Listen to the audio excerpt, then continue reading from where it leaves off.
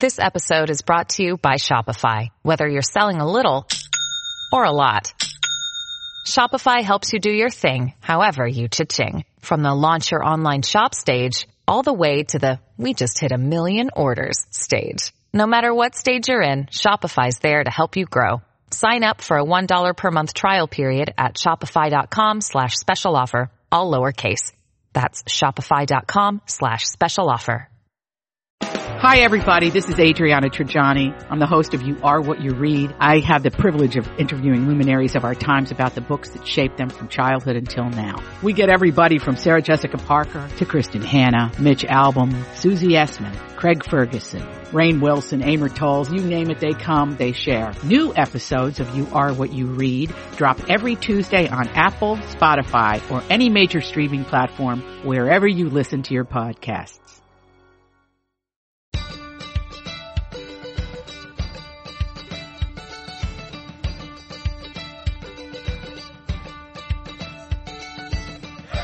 I'm Marjorie Punnett. I'm Elizabeth Reese. This is Best to the Nest, the podcast that's all about creating happy, healthy, beautiful homes that prepare us to fly. And I just want to say, Merry Christmas, everybody. Merry Christmas. Merry Christmas. You know, people right now might be preparing dinner. They might be wrapping presents. If they're wrapping them, they're in a frenzy, which is surely my situation. I'm always a last-minute frenzied wrapper. Are you? I'm a last-minute frenzied wrapper, but can I give you a pro tip before we delve into even more of a Christmas conversation? Yes. I bought, years ago, a massive roll of brown craft paper. Very good. From Amazon. It came to my house, Marjorie, and the doggone thing weighed about 150 pounds. Oh, my God. I've been using it ever since, and I use it actually as tablecloths when I do like a kids table, so the kids can draw when I cover up like our little plastic folding table. I use it as a tablecloth. I use it for all of my wrapping. And then I just commit to different ribbons and I buy cheap little cute ornaments to use or I reuse ornaments to use as for the gifts. And it has been the greatest decision of my life because it totally simplifies everything. And what I love about that is I've been reading a lot about how much waste there is at Christmas. Just we create a lot of garbage at Christmas. I'm very in the sustainable mode. I'm with you. And what I love about the craft paper is that probably decomposes very easily. Yeah, and it's recyclable. You can just toss it in. Yeah. That is perfect. Easy breezy. What we wanted to talk about just this morning was a little bit about the imperfect Christmas. So if right now you're preparing for Christmas and you're totally stressed out, I want to share with you the beauty of the imperfect Christmas. Yes. But before I do that, I want to ask you, Elizabeth, have you ever had a perfect Christmas? Oh, gosh. No. See? No. Nobody has. No. Nobody has. I mean, so you just need to relax. I have wonderful memories of Christmas growing up. And my mom really went to a lot of effort to make Christmas very special for us. And I remember that. And so I love that very much. That being said, I now understand how overwhelmed she probably was. And how it probably wasn't that fun for her. I mean, maybe. And I think that's a really important thing to remember is you want to make sure that the memories are sweet and that they're not filled with tension or with problems. And I was trying to think back if I had ever had a perfect Christmas. And when the boys were little, I loved a big tree. I loved decorating our house. I really loved doing all of those things. And when it got to a point where I just couldn't do it in the way that I was used to doing it, or I also felt like nobody was really appreciating what I was doing because they weren't asking for it. Yeah. I toned it way back. Okay. And I think that's part of it too, is that if you're doing it for you, that's great. Keep doing it for you. But if it's causing you tension because you think it's what has to be done and nobody's expecting of you except you, stop doing it. I mean, we have a very tiny Christmas tree this year in our house here in Phoenix because nobody really cares about it but me. Yeah. And so I bought a rosemary bush at Whole Foods. Good idea. Which is about 3 feet tall. And I put about 12 of my favorite decorations on it and wrapped some velvet around it and threw some ornaments around that. And it's quite lovely. Oh, I bet it smells amazing. And you can use it to cook. It does smell amazing. But I also wanted to share, and I want to hear from you too, is a quick little story about imperfections. And it's one of my favorite memories of decorating the tree with my sons when they were little. And I remember when Campbell was decorating the tree with us, and I love glass blown ornaments. Yeah, I just think they're beautiful. pretty. They're just what I like, and it's usually, we only have bears and balls on our Christmas tree. So every year we buy a bear ornament. Cute. And so that's all there is. And it sort of limits what you bring into the house because it's like, okay, we only have bears. So it's bears and balls. And Campbell was probably 3 or 4 years old, and he dropped one of the ornaments. Yeah. And he looked at me like, because I treat them as if they're precious. And he just looked at me like, oh my God, I'm going to be in so much trouble. And I just looked at him and I was like, that's fine. How did that feel? And he sort of laughed. And then it sort of became our tradition that he got to smash one glass ornament a year. No way. That's hilarious. Seems wasteful, I know, but I just let him take one of the sort of the cheap glass balls, that you buy in the big box where you can get like 20 of them. For sure. And he just cracks one a year. He stopped doing it when he was like in 6th grade. So this doesn't go on now. He's not 26 years old still smashing ornaments. Where's my ornament to Where's my smash? ornament? But it was just one of those things that I think we can think of our Christmas things as overly precious. And it just was this really funny tradition that we did for a couple of years that just set the tone that we're not making the perfect tree. It's not the perfect scene.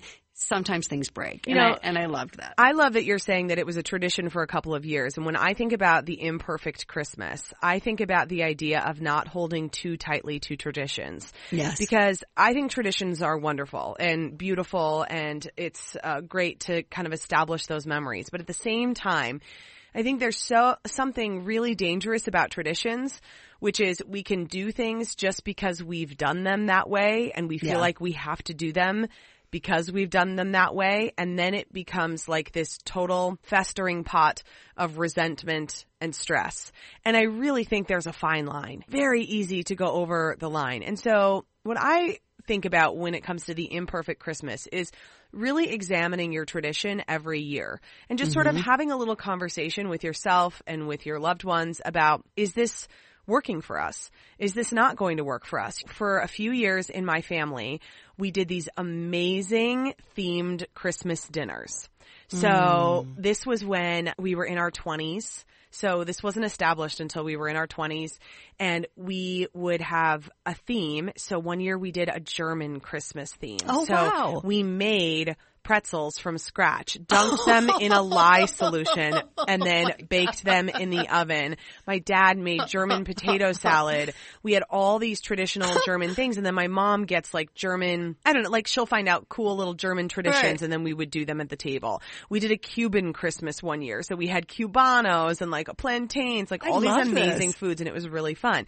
It was super fun, Marjorie, until one of us had a baby, and that person Yeah. was my sister. She had a baby, and we quickly realized that this type of Christmas dinner just wasn't going to work, that Let the it go. season was over. And so it was a little bit sad because we loved it. It was that kind of special time where we were all home. Everybody was adults. So it was just all adults at the table. And you could Yeah. just lounge and have wine for hours and have these like glorious, luxurious dinners. But I can really see the idea of like continuing that tradition and putting that pressure on it would have ruined it for us. Right. Instead, we just have really lovely memories of doing that for a few years, and then the idea that someday we'll get It'll back come to back. it. Yeah, it'll come back, that it doesn't have to be an every year thing in order for it to be a beautiful tradition. I love that you said that the season was gone. The season was done. Yeah. And I do think that's a beautiful way to look at those kinds of traditions. In our family, the tradition for pretty much my whole life into my 20s was our whole family would go to midnight mass. And then the kids came. Yeah. And that is just really hard. I know, because And so- that's very unreasonable. It is and so we stopped, and those days will come back if I choose them to come back. But we let go of that tradition, and it had been that was one of my strongest Christmas memories was midnight mass. But we let it go. The season was done. I also think there's something nice about not putting too much pressure on yourself when it comes to gifts. And this realization happened for me when I looked back and was remembering Christmases of my childhood and realizing that I only remember one specific gift. So I do remember that we got Santa Bears every year from Dayton's, Right. and I loved those. But I remember the year that we went to church on Christmas Eve. So in our family, my dad was a Lutheran minister. So we had to go to church at like noon and then be Right. there until like 10. Oh. So, that's a whole nother issue. Yeah. But while that was happening for pastors' families, I don't know, kids, if you know this, but if you are lucky enough to be born into a pastor's family, Santa comes while you're at Christmas Eve church, and then he goes to all of the other homes overnight. So interesting. So Santa would come while we were at church and we would come home. We came home from church when I was in the 4th grade. And we bounded down the stairs. We had a little split level house in Apple Valley. And we bounded down the stairs, which is where the Christmas tree was. And I saw this huge box in the center of the room and a huge bow on it. And on the inside, from the inside of the box, I heard meow. Oh.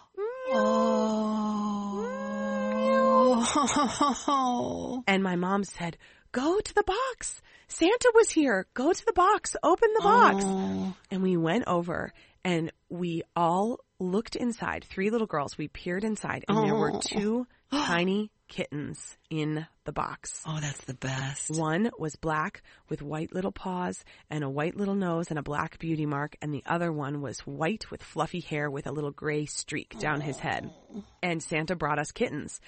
It was the greatest Christmas of my life. I will never forget it. It was so amazing that we got these kittens.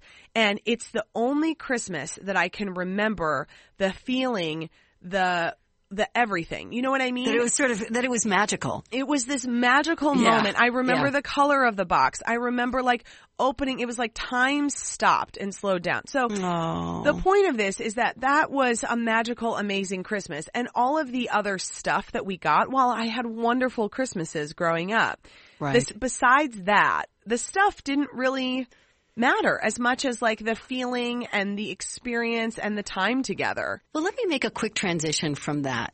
When you say the stuff really didn't matter, and tell you about the Christmas of the forgotten gift. Oh boy. Where just one piece of stuff would have mattered. Oh no. First year, I just had Gar, so I had him in September. So I was a new mom. So you were probably 26 something? I was 26. We had driven up to Chicago for Christmas because at this point we were still trying to gather the families together. Oh gosh, yeah. And when you let go of that, it feels so great. Yeah, we let go. So it's crazy. I've got a new baby. We're trying to get to Chicago. I think we were living in Nashville at the time. And so I had all these great plans about what I was going to get my husband. I think in my head I was going to get him this really cool leather jacket, and then that sort of fell through, and then I was going to get him something else, and then that fell through. And then I stopped thinking about it. Because you were exhausted. All together. And so my whole family's gathered. We're doing all of the gifts. I have 3 older sisters. We're there. They were all married, I think, except one. So big family. We do all the gifts. And we get to the end, and Ian's looking at me like, nothing? I'm getting nothing? Oh, no. Completely forgot to get him something. Oh, my gosh, Marjorie Punnett.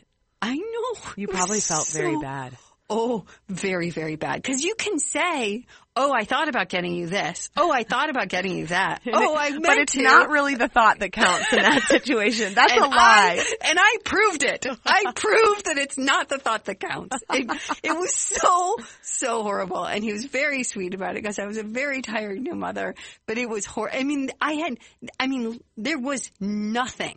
Not a stocking stuffer, not an anything. And I remember gifts for everybody else. Oh my gosh. It was horrible. It was horrible. Is very funny. So yes, so that was an imperfect Christmas.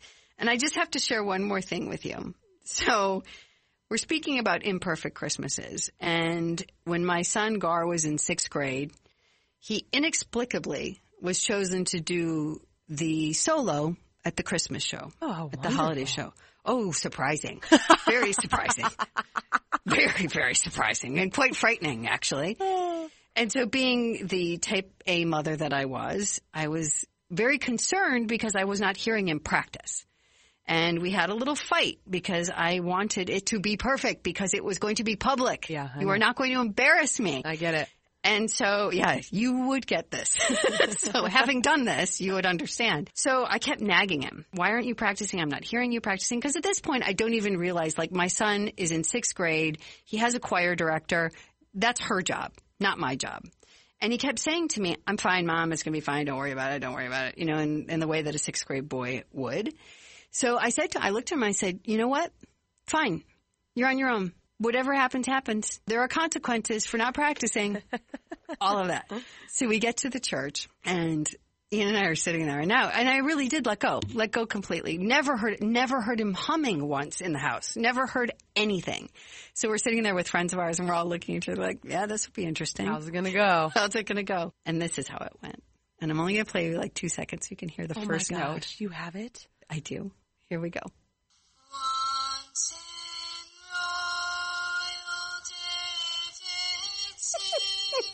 I know. Keep it going. Go more. We want a little more. Do you? Okay. Yes. Okay, here you go.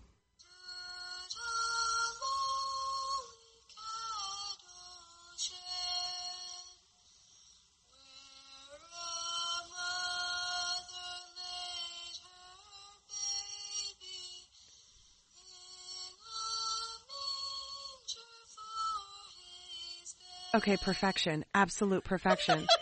Not a wavering note. Not a tiny bit off pitch. So the voice of an angel. Oh my gosh. So what I expected to be imperfect, to teach him a lesson, was perfect because I stayed out of it. Yeah, yeah. So there you go. Oh, yeah. Marjorie, it is so good. And listen, that idea of the imperfect Christmas certainly extends to all of us here at Best of the Nest. And by all of us, I mean just you and me, because this is a 2-woman show. And then to all of you listening, that imperfect is okay and that you are enough. I mean, that's really the bottom line of this whole podcast. I mean, we're striving to achieve something beautiful in our home, which really means being okay with who you are. You are. And Absolutely. What you have. I mean, it really is lovely. What a journey this has been. We're not ending the podcast, by the way. No, we're not. We're going to keep going. This isn't like a last episode. No. If you are enjoying this podcast, please subscribe wherever you get your podcasts and share it with a friend. If you have a moment, please give us a review at Apple Podcasts. And so many of you have. And so I have a little review for all of you. Oh, you're reviewing our listeners. I'm reviewing them. And I think they're lovely. Okay, from Marjorie Punnett at besttothenest.com. Yes, you are lovely. And I'm just going to leave it at that. Thank you for all of the kind words this year. They mean so much to us. Very good. Please keep reaching out to us. You can find both of us on Instagram at Best to the Nest or at Eliz Reese and at It's Me Marjorie 1. We're also on Facebook and Twitter. We have some fun things coming in the new year. And we hope that your nests are warm and cozy on this Christmas. Merry Christmas, everybody.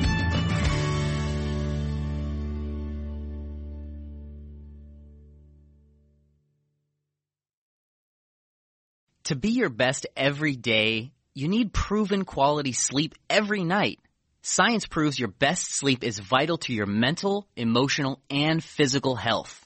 And that's where the Sleep Number bed comes in. And let me tell you, ever since I've had it, my sleep IQ score is just going higher and higher. And did you know 8 out of 10 couples say that one of them sleeps too hot or too cold? Science tells us regulating your sleep temperature leads to higher quality sleep.